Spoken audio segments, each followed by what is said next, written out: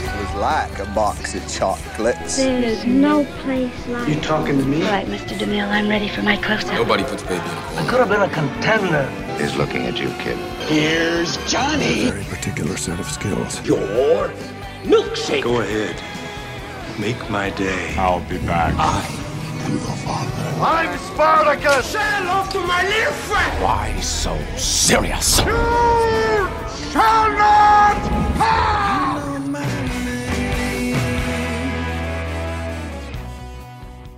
Hi everyone, welcome to another episode of the Real Features podcast. This is our second part of our countdown to the top 50 villains of all time in cinema. We pick up this episode from where we left off in part one. Once again, joined by Paul Bonadio, Sam Lavery, and our special guest, my brother, Daniel Cookson. I'm, of course, your host, Paul Cookson. And we'll join into this episode where we're about to discuss number 30 in our countdown. Before we do that, just don't forget to subscribe to our channel. Feel free to leave us a comment on your thoughts, and we'll just sync right back up into the episode. Here we go. All right, coming back into number 30, we've got from The Exorcist, Regan MacNeil, played by Linda Blair. Again, talking about villains and how creepy is this role. I mean, amazing. I mean, the whole, iconic head twist, being possessed by a demon, and the character itself is definitely very iconic as far as, villains go. I think, bringing in the priest and trying to do what they can to try and save this, and the way that this innocent, sweet, young woman, and the things that, she's sort of doing and saying and things like this, really well by Linda to sort of get that from, she would have been pretty young at the time, and some of the stuff that she was, how angry and aggressive she was and stuff like that. But definitely, again, thinking the character itself here, it's definitely very iconic, I would say, as far as a villain, that's for sure.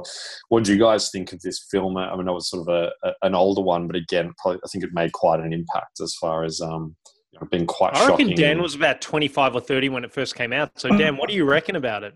Is that a jive at my age?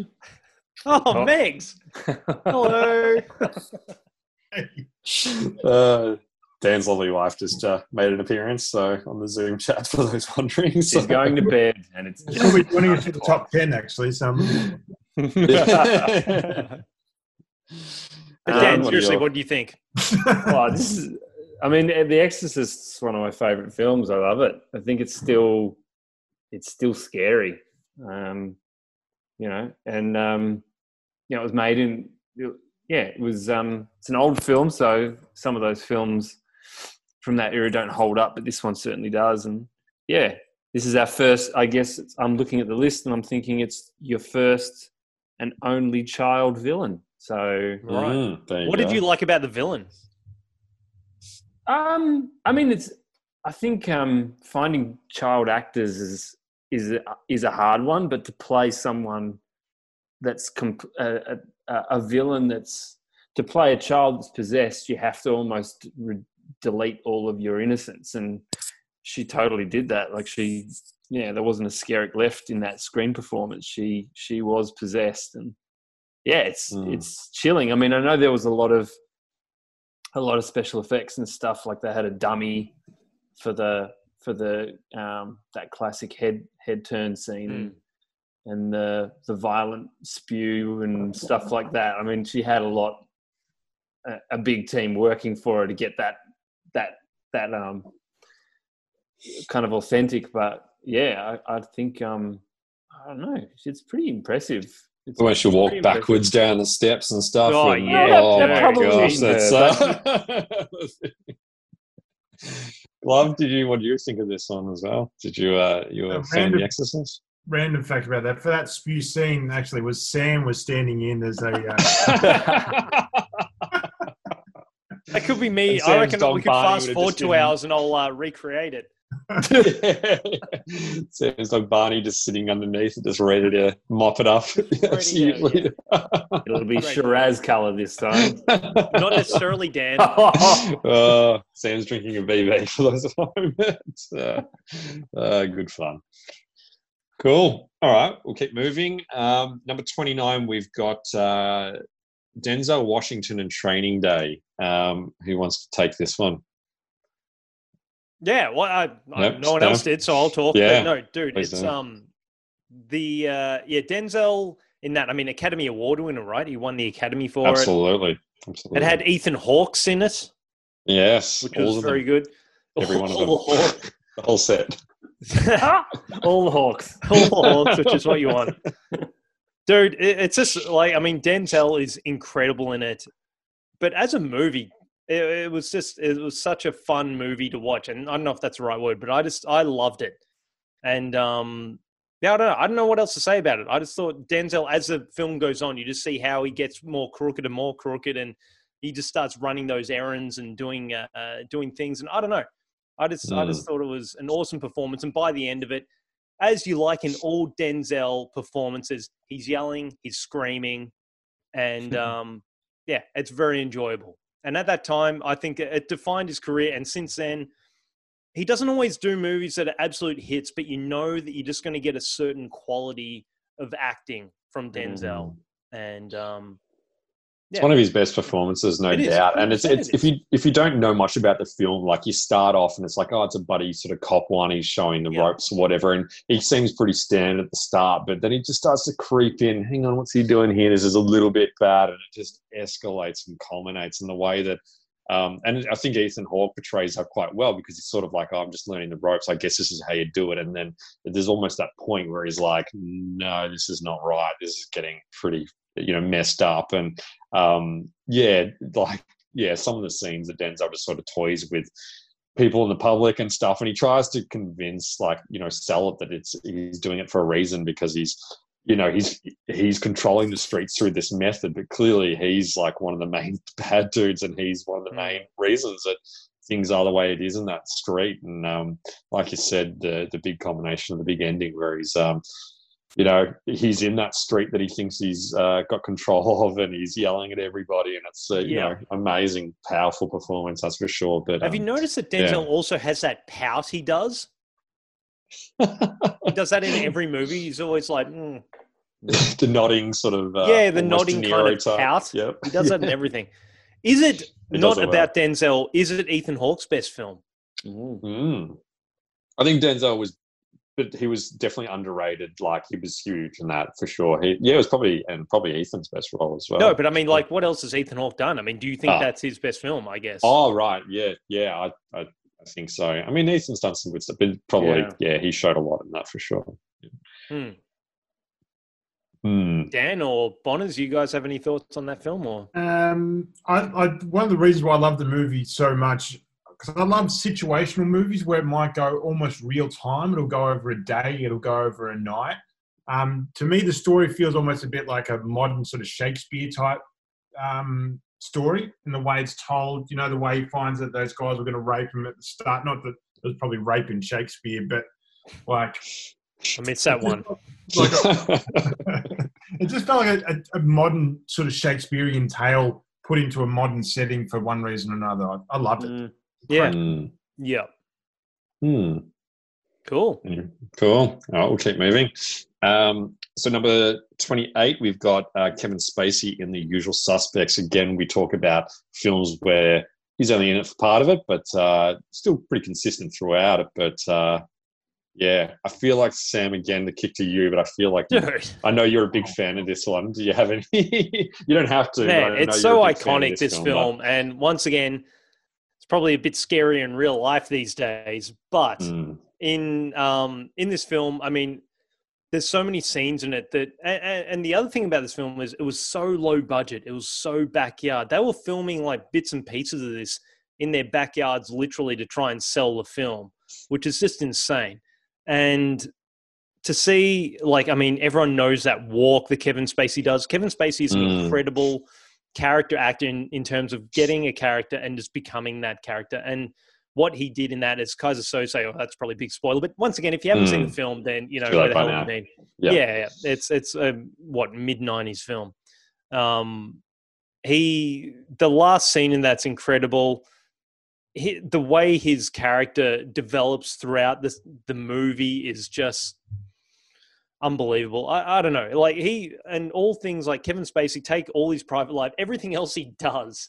There's so many talents in the world that do this where their talent itself is unbelievable, but what they do as a person's horrible. His talent, and it's showcased in this film almost as well as any time in any film he's done. And I think it's one of the films that actually defined his career as an actor. Really well summarized, I think. Yeah. Dan, any thoughts on that one? Yeah, I mean, I think it's a great film, and I'm with Sam. Like, regardless of all Spacey's. But you were defending Spacey in the press.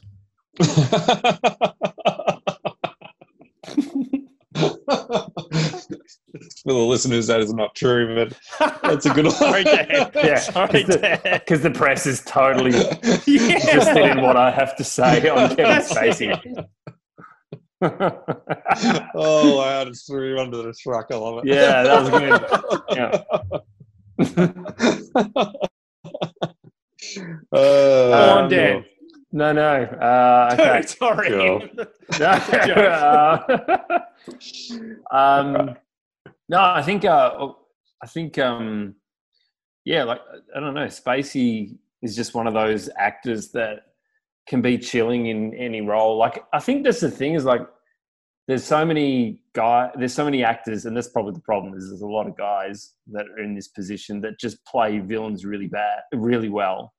And he's one of them, Kevin Spacey. I mean, what he did with Kaiser Soze, what he did with Frank Underwood, you know, the list goes on. 7. Yeah. I mean, he's just got something, and it probably has leaked into his private life just a little. Do you think there is something there, though? Guys who constantly play villains, they obviously can tap that mindset and that kind of value set. I'm not saying that every actor who plays a villain is a villain in real life, but do you think that has something to do with it? The fact he's filming videos in The Voice when he was being Frank accused Underwood, of it. I mean, that just almost shows that it has got to that point with him. But, no, full on. Yeah. All right. I hope not, anyway. Because, I mean, I guess Ralph Fiennes would be another one that plays bad guys really well, right? I mean, he's in this list twice, isn't he?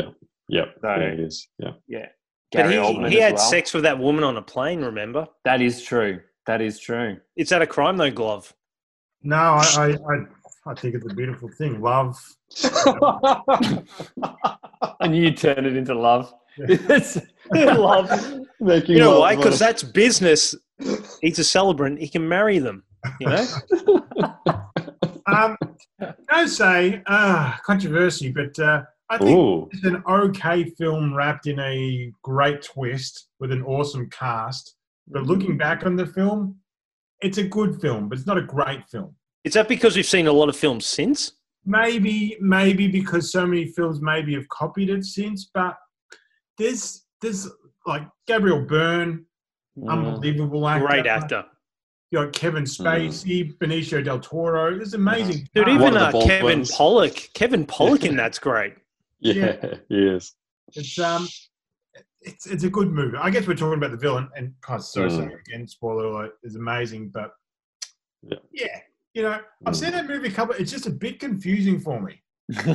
I think the first time I think it's one of those ones. Definitely, Glove. You've got to watch a few times, and I kind of get that, but I think it did set some precedents and set some trends for films that followed in terms of how to make a twist work. Because the first time I saw that twist, Jesus Christ, I think anyone who saw that organically and watched it and went, holy shit, like, that's a pretty fucking good, like, the end scene of that is insane.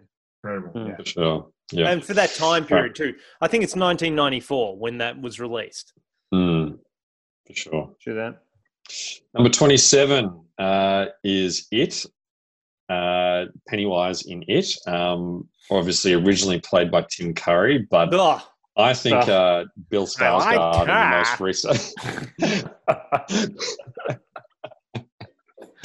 Bill Skarsgård in the remakes was amazing. I've said this controversially before, but I think it's one of it's a great performance. I think as a villain, I think it's even though it doesn't reflect in this list, so it kind of contradicts what I'm about to say. But I think it's almost up there with like the Joker, Heath Ledger. Like what he does with that character is, I think, amazing. How creepy he is, the voice he does, the mannerisms, and everything. I think, it's such a creepy. We always know that clowns are creepy, but for Stephen King to write this character and then for us to see it go into film and portrayed so well in the way it is, and again to be targeting the little kids that he comes and eats them, and no one else can really see them, and and then haunts them again every 23 years or whatever it is. Insanely creepy. It seems like he can't be killed until 1,000 pages into the book, and you kind of find out, kind of getting an idea of what he can do. So, amazing. It really is. Dan, I know you're a big fan of this one as well. Especially the first of the two remake films. But what were your thoughts as well on this character? Yeah, I love the Tim Curry version as well. I actually really liked the Bill Skarsgård first one as well. I thought the second one was good. It didn't have as much Pennywise time as I would have liked.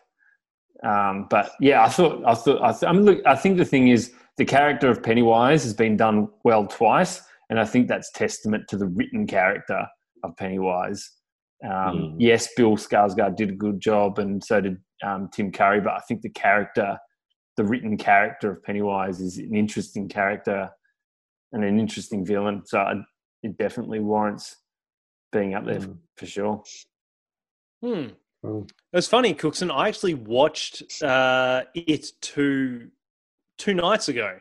Oh, there you go. So I hadn't watched it before. I watched the first one. I really enjoyed the first. I thought the second one lagged a little. It went for fucking ever. It was like 3 hours, and I thought, maybe not enough Pennywise time. I thought it was like, I said to Glove, I said it felt like popcorn horror.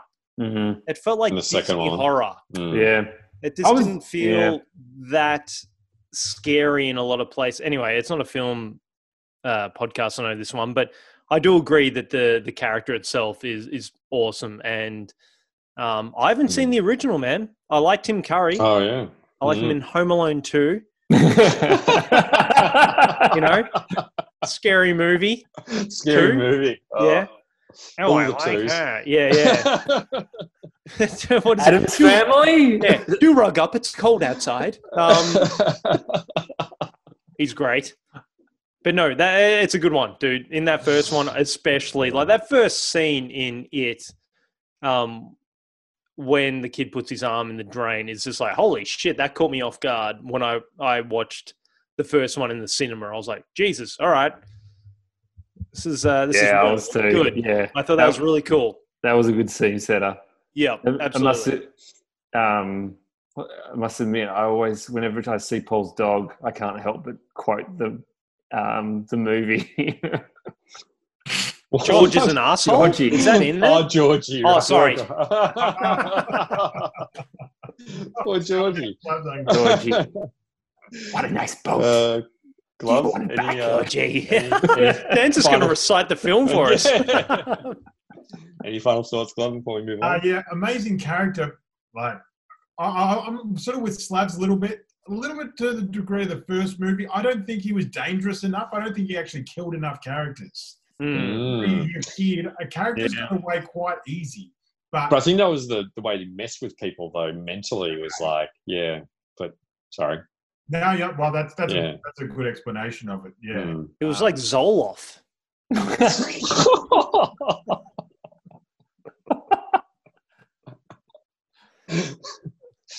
Number 26. Okay. Number 26, we've got Sauron in Lord of the Rings. A bit of a funny one because it's literally an eye for half the film, or half of the trilogy, but it's more, again, I think this character is not really, if we're literally talking about the character, the build-up and the significance of what Sauron is done in this. Like, if we're talking about villains, he is the film. Like, Sauron is pretty much Lord of the Rings. He is the ultimate evil that has manipulated everybody by generating these rings, dishing them out, false power, and the control that he has. And even the control that he has in this ring, that anytime they have the ring, what it does to anybody who touches the ring, his power is unlike a lot. And to the point that he even turns one of the main wizards, all-powerful wizards in all of this Middle Earth that we see. And he's just, I agree.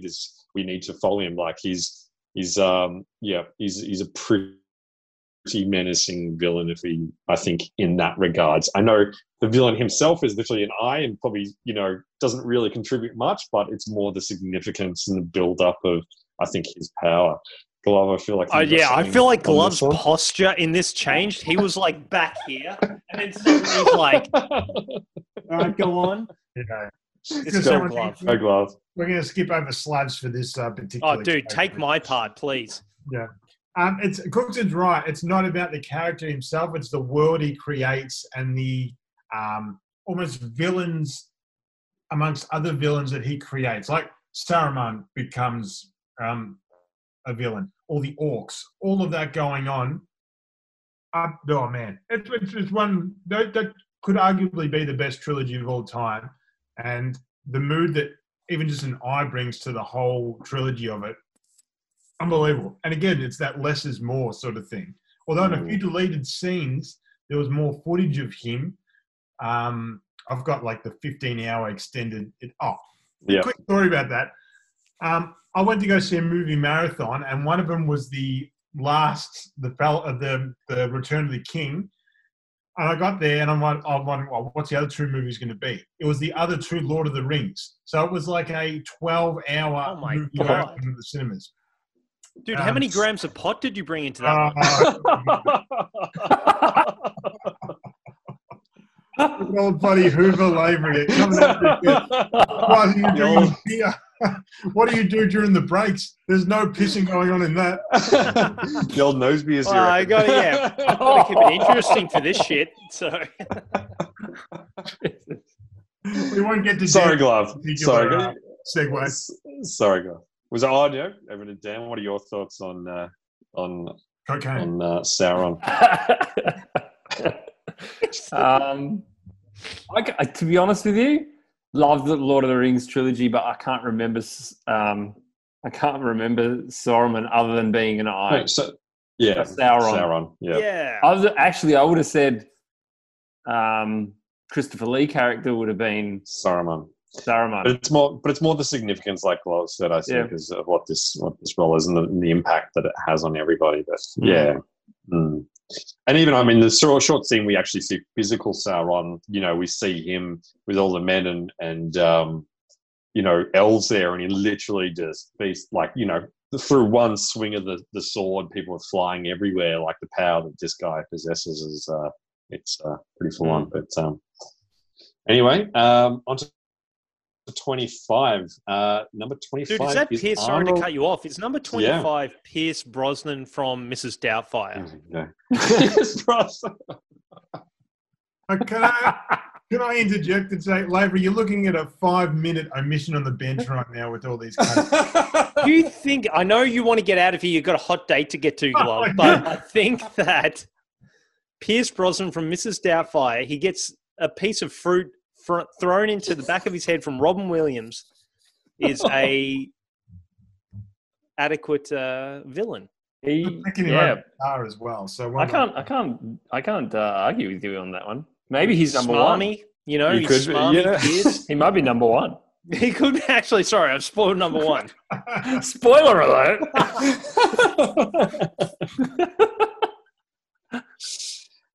Okay, so number 25 is actually Proceed. Arnold Schwarzenegger in Terminator, which again, anytime we talk Terminator, I feel like there's one man we need to talk to on this one. And No, there's two men here. That's okay, not sorry. If you were going to say Glove or me, either one, there's two. Dan! No. That's so good. You're like, no, fuck you both.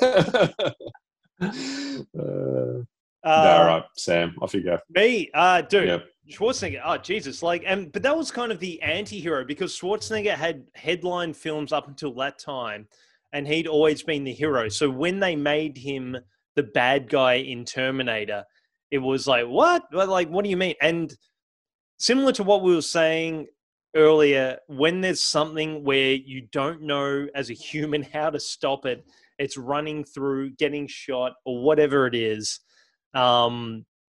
He nailed it, and as he goes on, you see that like he just wears it as a machine as the film goes on more and more. And I just thought, yeah, it's one of my favorite films. Not my favorite, but it's very close.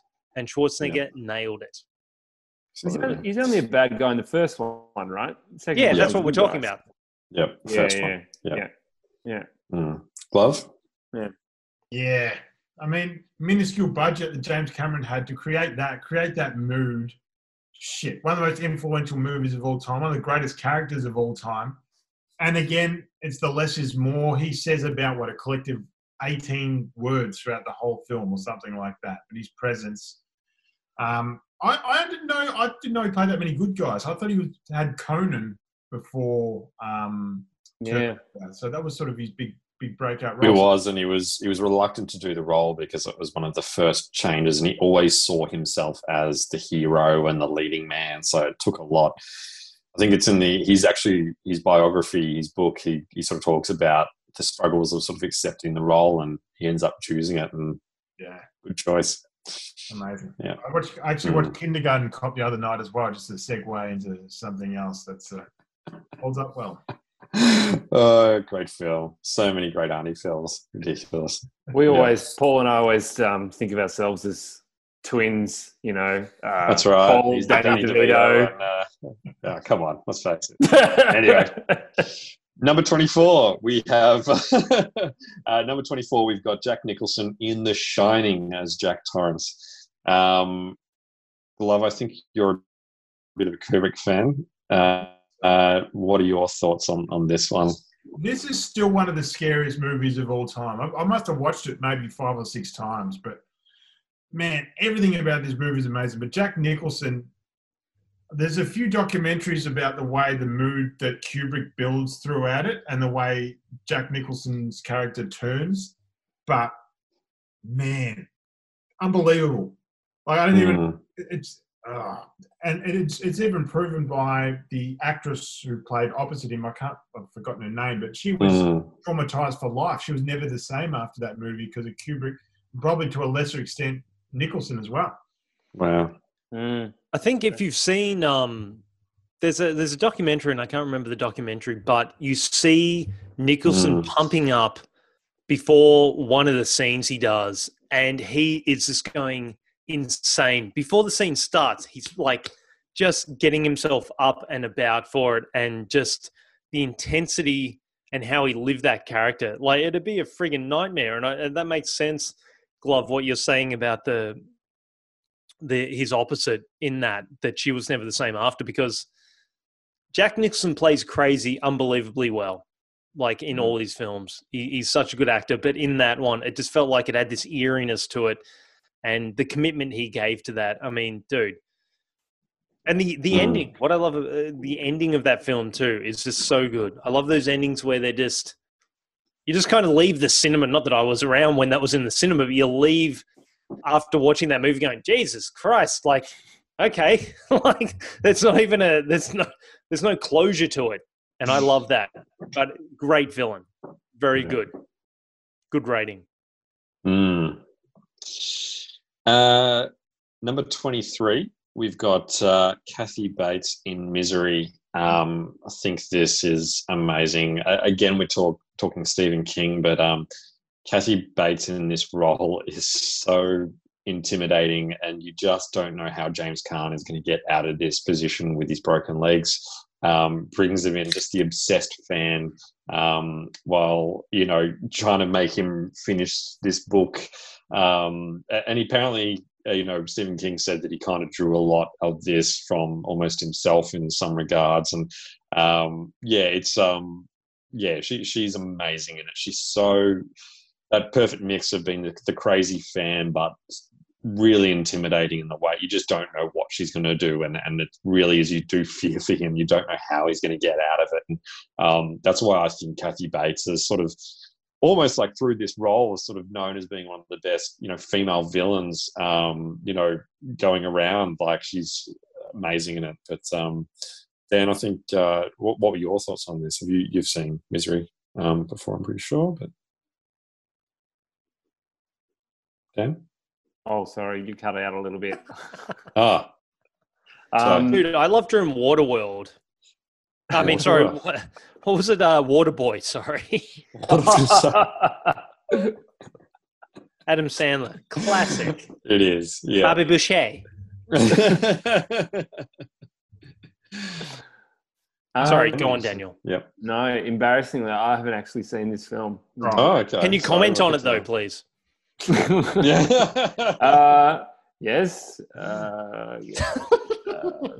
Let me save you, Dan. Okay. All right, go, Dan. Paul Bondeo, please.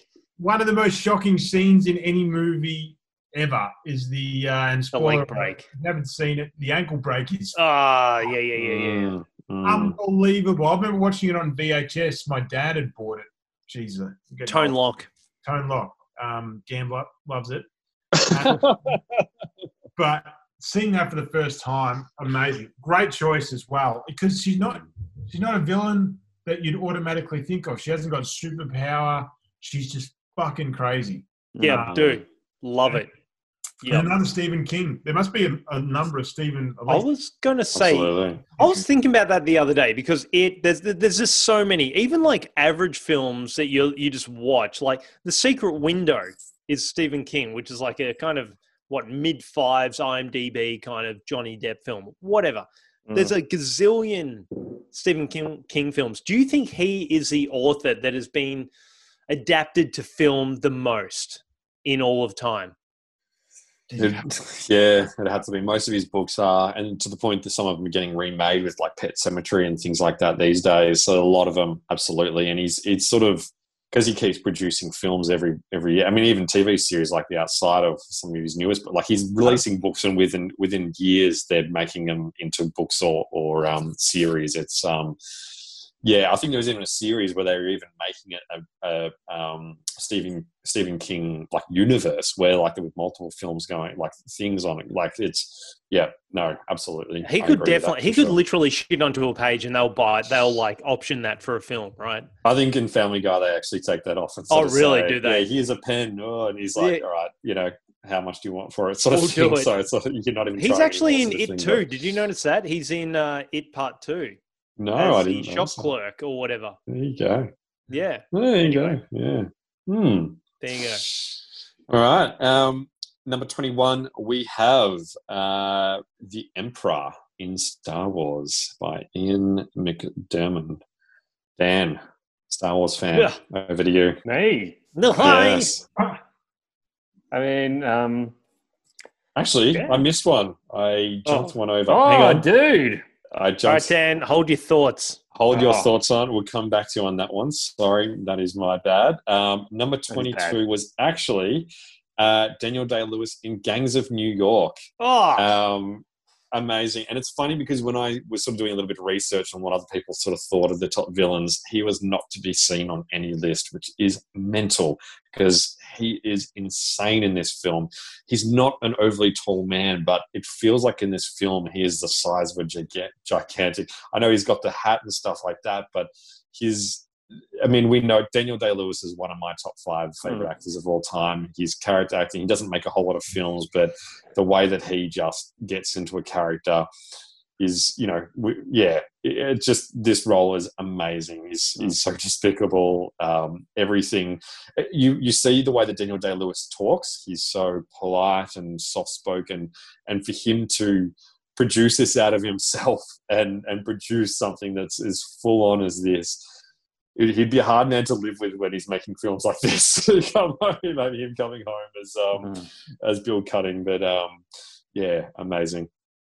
Dude, yeah. I reckon you've nailed this. And what I like about this choice by you is it wasn't in the other lists. You chose it, you put it in there yourself. You said, you know what, this one is going up high, and it should.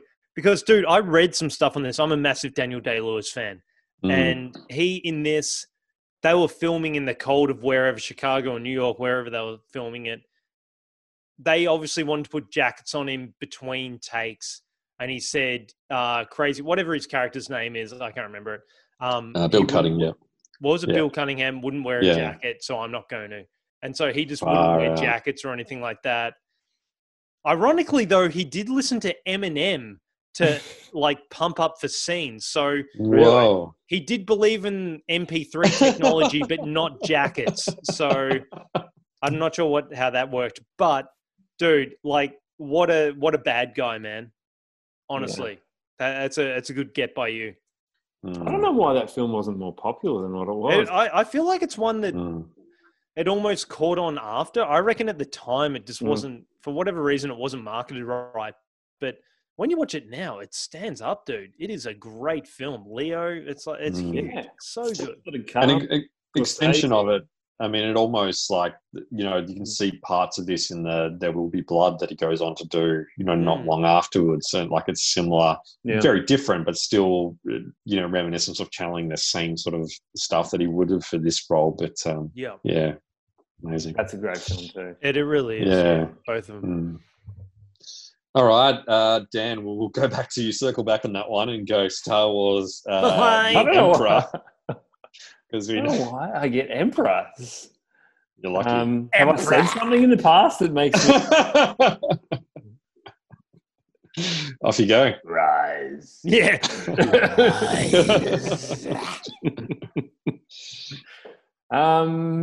Yeah, he's pretty good. Shoots electricity at his fingers. It's a good start. Oh, all right, next. All right, last time I shoot the Dan. No. Cheap plan. No, dude, that's funny. I guess he there's in some way he is propped up by the fact that we all know Darth Vader is the most interesting villain in the Star Wars films, and the fact that there's the villain's villain or the guy above them, this incredible villain, kind of elevates him to another level, which is really interesting, I think, you know. But yeah, I mean, he's the guy that literally the same actor has been playing that role for a long time now, and he does a good job. I think he does a very good job of that role. Well, for that, he deserves a spot then. He does. He does a good job. Is he still alive? Yes, he is, because he was in. Holy shit! They bought him, and this is the like why this role is so big, because literally the new trilogy was almost like the way that had disjointed the most recent trilogy was that they, in the second of the newest trilogy, they had a different writer and they sort of went off a little bit and they killed what was supposed to be kind of one of the main villains and Snoke.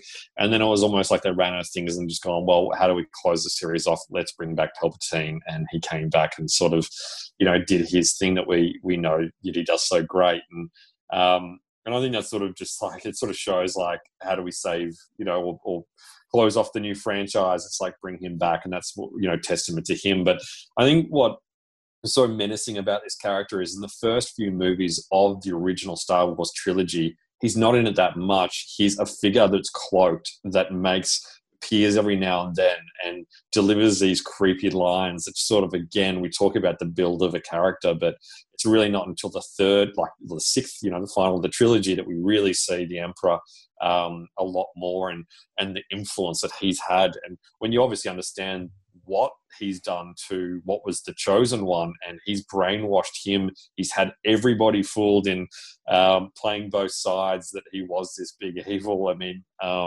it's an incredible character. So if we're talking about villains, he in one of the best series of all time, and he's one of the most manipulative, you know, he was one of the most manipulative, the way that he sort of had pulled the wool over everybody's eyes in this. And Yeah, amazing. And you know, of all the Jedi, he's got to be considered probably one of the most powerful as well in both that, you know, his power, but also his intellect as well. So yeah, amazing. Cool. Good summation. Thank you. Number 20. And he also has electricity shoots at his fingers. So good call. Thank you for that, Dad. Dan, we've got your electricity joke at the start, okay? You don't need to bring it back. Okay. Sorry. Number 20, we have Glenn Close in Fatal Attraction. Happy to kick this one off and I think maybe Gloves. I don't know if you've seen this. Maybe I'll kick to you afterwards. But Glenn Close, yeah, look, I think she is creepy at this. Again, we're sort of, I think it's a 90s film.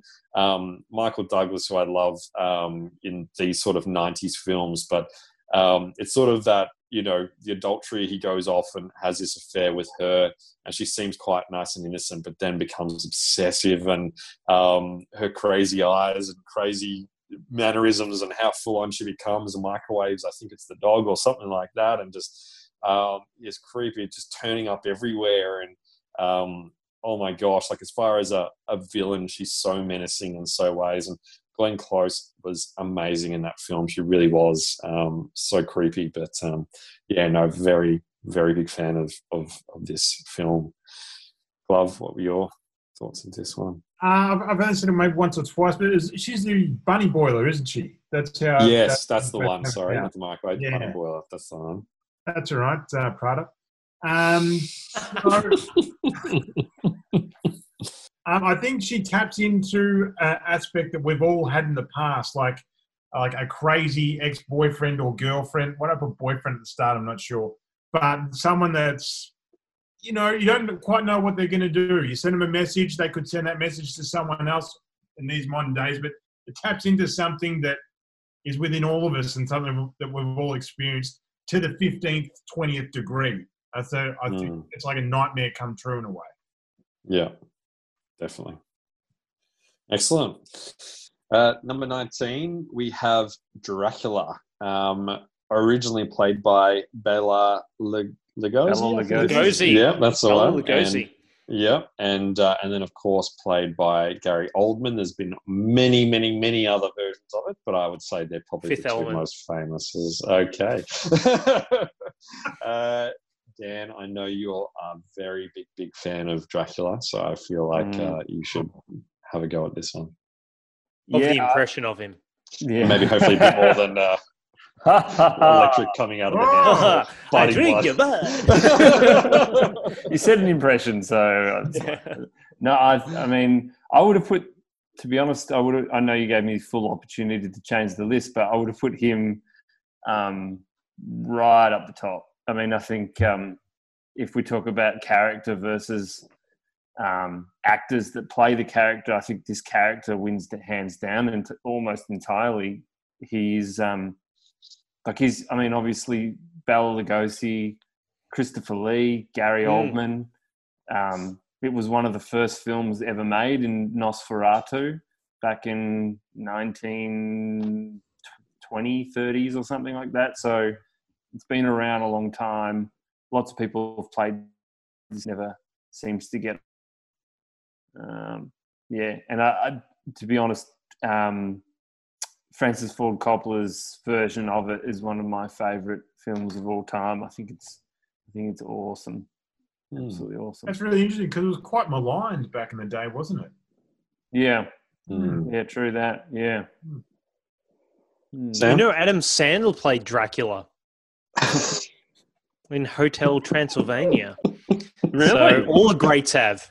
All the greats. Probably one of the best versions of him, I'd imagine. But, yeah, I think so. So, or Dracula Dead Loving It with from Naked Gun, what's his name? But yeah, Leslie Nielsen. Leslie Nielsen, one of the greats. You guys, one of my favorites. He is. But he's awesome. There was also the blaxploitation version, Blackula, if you recall. It's a bit racist, Dan, but yeah, that's fine.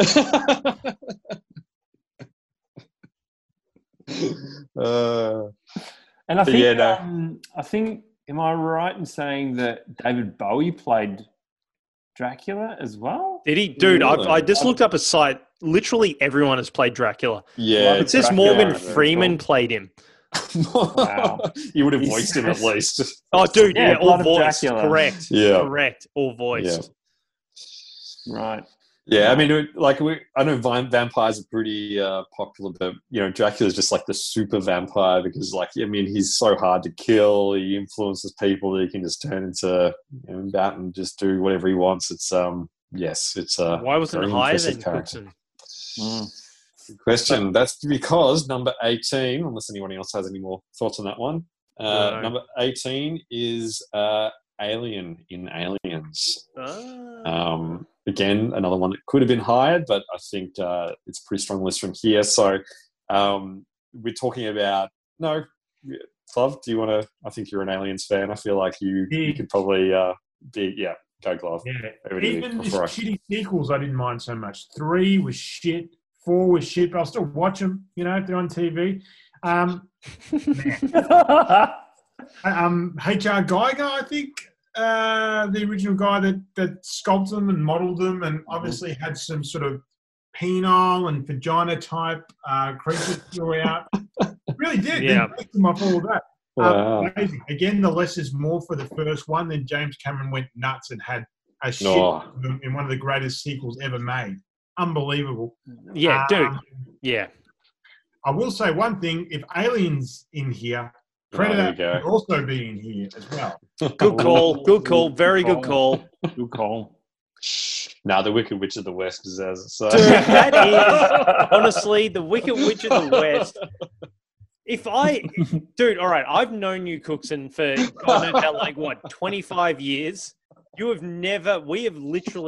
talked about everything under the sun. You've never mentioned the Wicked Witch of the West or anything to do with... All right, I'm swapping them out. Swap out Predator for that. Jesus. Yeah. But Dude, yes. So Alien. Lance Hendrickson in the second one, though, Aliens. Oh. You know who that is? Is that... Fishburne? Fishburne? No, Bishop. I was going to say. Yeah, Bishop. Right. Yeah, I don't know where I was going with that. But anyway. Oh, yeah, Bishop. There's the he was also in robot. What was that TV show? At the same time, like around near the X-Files time slot. It was like, Bondale will know this. Millennium. Dude, Millennium? Yeah.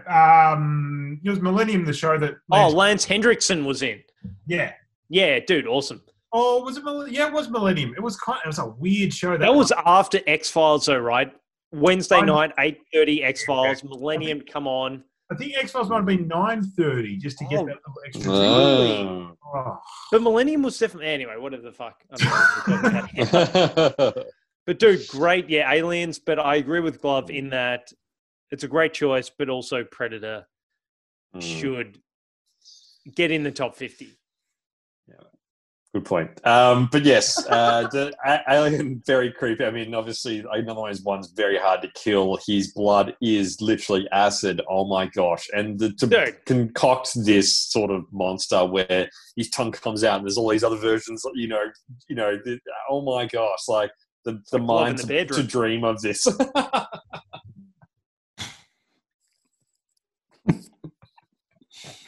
Oh boy, he's not saying anything. I don't know what to say. Number 17, we have the monster in Frankenstein. Dan, I'm shooting straight to you on this one. I think you're quite a fan of the classic monsters, and Frankenstein's monster, especially probably best portrayed by not Robert De Niro, but Boris Karloff, probably. In the classic original. Sam's doing the Robert De Niro face. For those not being it, yeah. That is pretty good. All right, Dan, over to you. What are your thoughts? Yeah, I think Dracula. I reckon I would swap this one with Dracula for sure, because the reality is, in some way, Frankenstein's monster is not a bad guy. He's just misunderstood, you know. You'd say Frankenstein, the maker, was perhaps more morally corrupt, but the story, the monster is sort of just trying to get along. And and Boris Karloff does an excellent job. Yeah. Who do you relate to more, Frankenstein or the creator? Relate to? I don't know how to answer that one. I'll say the monster because I'm very misunderstood. Okay. Good call. All right. On there, though. Can I just say one thing? Go. Probably one of the comments of the podcast so far. Oh, here we go. That another one of the most shocking scenes in movies is when Frankenstein's monster is just trying to play with that little girl. He doesn't know what to do. Yes. Ends up throwing her into the lake. That's right. Yeah. Yeah. So he's not wrong. He's not bad or good. He's just There's a lot of powerful messaging, isn't it? It's sort of like Dan sort of, I guess, originally saying, like, it's almost that whole, if someone's a bit different and, not in the current culture, how mean and all that sort of stuff, people can be unaccepting if people don't fit the norm. And I guess especially when the character was created, that would have been such a big thing that was so unspoken back then and very ahead of its time. So, well, in some ways, it's sort of like of Mice of Men and the Elephant Man as well, like just that character that's misunderstood but thrown into, a world that they don't necessarily want to be in. But it's I'd say he shouldn't even be on the list. Oh, shit! Controversial. Who do we replace him with then, Dan? All right, chuck it. Predator. Or the Wicked Witch to the east. Or the Penguin. Dude, Dan would have been all over the Penguin. Earlier, sorry, Cookson, and this is going to eat up some time, but Cookson listed Catwoman Michelle Pfeiffer as which is a great villain, but Danny DeVito's Penguin is not on this list. Massive oversight, right? Massive. Dude, I'd like to see all your top 50 lists, and we can pick that apart. Dude, I don't do lists. That's not what this podcast is. So. I'm not a list guy. You pay me good money and my name Hero to come onto this thing. All right, can we turn his mic off? Number 16, we've got Michael Myers in Halloween. Oh, good one. Dan, I feel like you can take this one again. I don't want to jump ahead, but I do find it interesting the one that's 15 as well, and almost discussing which one is the chocolates out of 15 and 16, only because in some way Michael Myers set the precedent for the guy who's pipped him for 15 on the list. That's my perfect. I quite like 15. We'll get to that, but this one's is about 16. The guy so, in 15 Marv from Home Alone 1. His name's Daniel Stern, the actor. Spot on. Absolutely. You've come with some good dude, I've got a page of about 90 of them written for this. Marv from All right, Dan, bring this one home. Go ahead. Look, amazing film. Number 1 was amazing. I think I saw number 2 and was less impressed. But yeah, this film set the tone for 80s slasher, right? Like, it didn't. Horror was never the same after Halloween, and so I guess it's an interesting one because. It changed horror film culture in some way. So, we don't have Scream if we don't have Halloween, and so many other films as well. Anyone else on that one? Or? No, I think that's a great summation. Yeah. Yeah. Thanks, Sam. Cool. Number 15, which we were referencing before, but it's Jason Voorhees in Friday the 13th. I'm a big fan of Friday the 13th. I know there's been a lot of versions. There's been some shit versions like Jason in Space, Jason X. Classic. But it's interesting because obviously in the first film he's not really in it, Smaller Mum, and then he kind of makes an appearance at the end as little boy. Then the second one he's got like a Hessian sack over his face, and then in the third one is actually the first version of Sam's trying.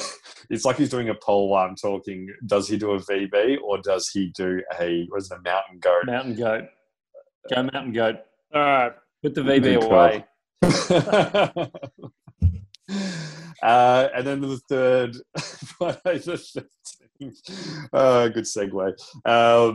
We finally see the hockey mask that's so iconic. And I mean, he's just like, again, like a lot of those sort of characters, especially the three big ones, Halloween, like Michael Myers, Jason Voorhees, and Freddy Krueger, but, almost unkillable, but he's very intimidating with his machete, such a big unit as well. And especially whenever you see behind the head, the creepy kind of like what's messed up, you just, the fear of what is actually behind that mask and how grotesque he must look as well kind of builds to the character, which I guess is similar to the Michael Myers, but big fan of Friday the 13th. Mm. Cool. On to 14. We've got Hans Gruber in Die Hard by Alan Rickman. Glove, I feel like you could probably do this one a little bit of justice. Probably can't, to be honest. Probably can't? Okay. I've seen the Die Hards, obviously. I think he's great. Alan Rickman chews up the scenery, as they'd say in the classics, Cookson. But frankly, compared to some of the other villains on this list, I don't mean to shit on your list, but lower down. Yes. Right, I'm happy to give this one a quick rundown. Love it. I think Glove. Just to give Alan some.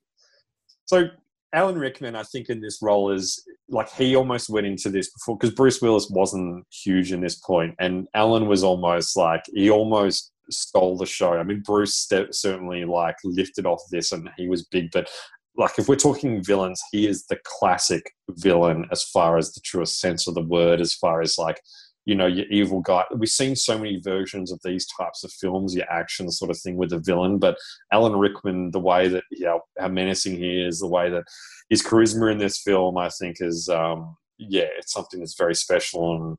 And he is well regarded in this film as being one of the best, villains in that sort of classic, stereotypical type of films where you kind of got your good guy and bad guy in an action film, which is so many. They've done it doesn't, but he's I think this is one of the best versions of that. But I'd have to kind of agree with Glove on this one that is kind of high for him. I agree that he's a good bad guy, but I think some of the guys we've listed, or people or villains or whatever the hell you want to call them, before this would probably trump him. In my opinion, whatever the hell that means. All I'll say is I did send this list out to all of you a couple of weeks ago.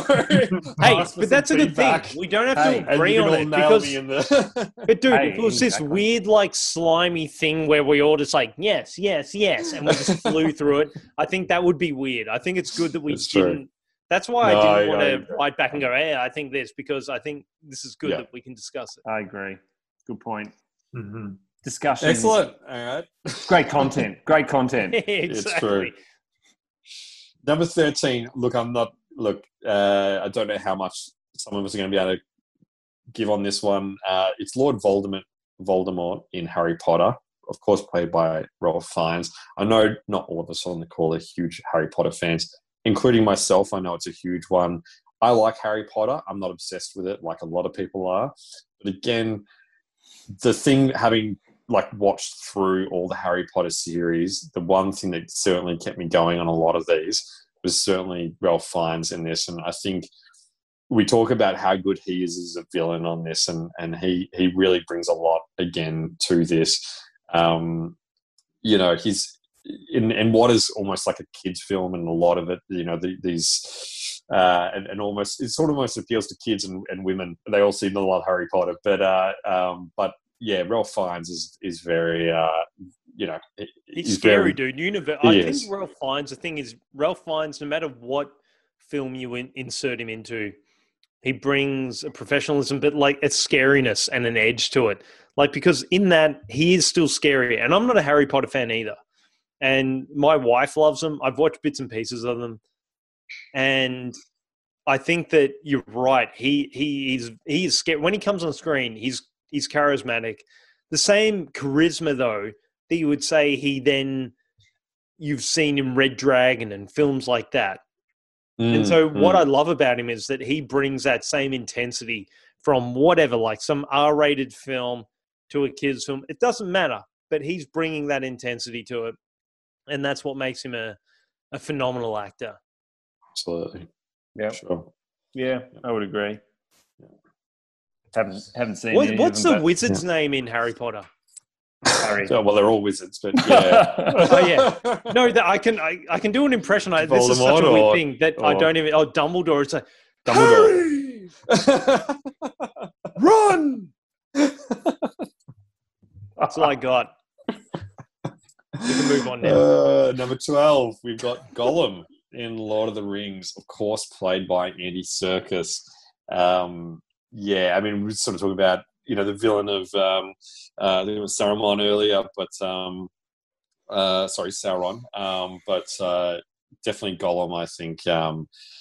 Such a, like, the voice he captures so well. And we're talking, CGI where you've got the person doing this role, and he was almost set the standard, I think, for CGI, the way that he captured this character.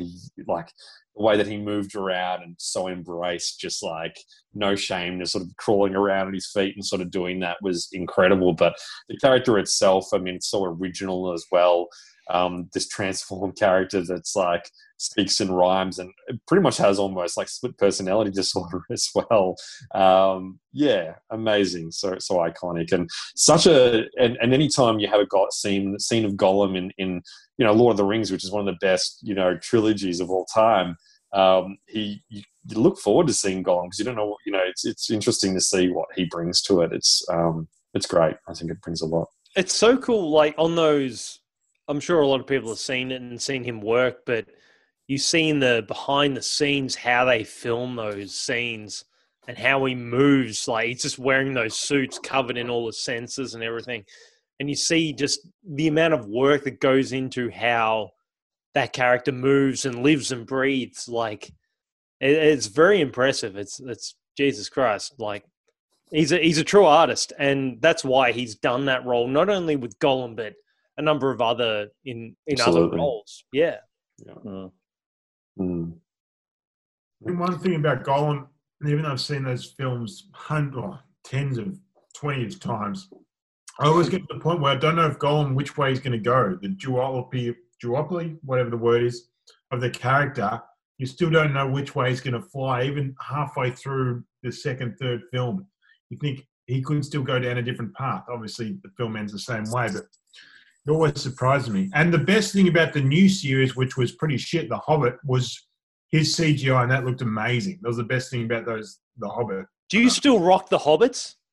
Do you watch them? Nah, they're shit. I reckon they're a little bit underrated. I don't mind them. I think they're all right. Like, I think it's just Lord of the Rings was so grand and so big. And I think, look, juicing it into 3 films was probably a bit much. It was a bit of a money grab. They stretched it. Because when you look at the books, like the books are Reader's Digest, dude. It's like 100 pages, man. It's fuck all. And introducing, like, they, tried to bring in Orlando Bloom's character and did a whole bunch of it. Yeah, just to try and sell it a bit more. But, yeah, I don't know. Unless you had any thoughts, we'll keep moving on Gollum. I know you're a big Lord of the Rings. Yep. So number 11 is Freddy Krueger in A Nightmare on Elm Street. I'm a massive, again, I love these sort of classic horror films, and it is an absolute testament, I think, to Robert Englund. Like, I mean, I think there was a remake of it, and they had another, I forget his name. It was the guy who's, forget his name now, but he was in The Watchmen and he played, was in that. But he just didn't, like, he's just so iconic in that role.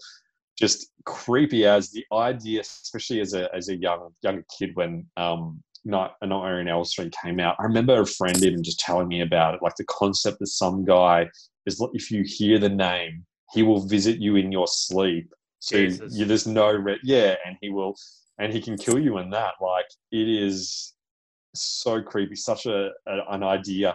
And then how full on his character is. He's rude. He's like, and even his look, this burnt face, no ears, he's wearing a weird, jumper, and his backstory that he used to get, grab kids and steal them and, do like, it's insane. like living in Coburg. It's horrible.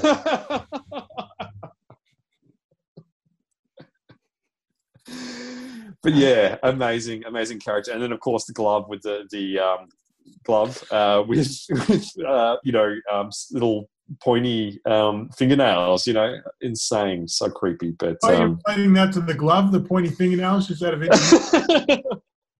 Dude, you do drag, don't you? I've been caught at the peel a few times, sure.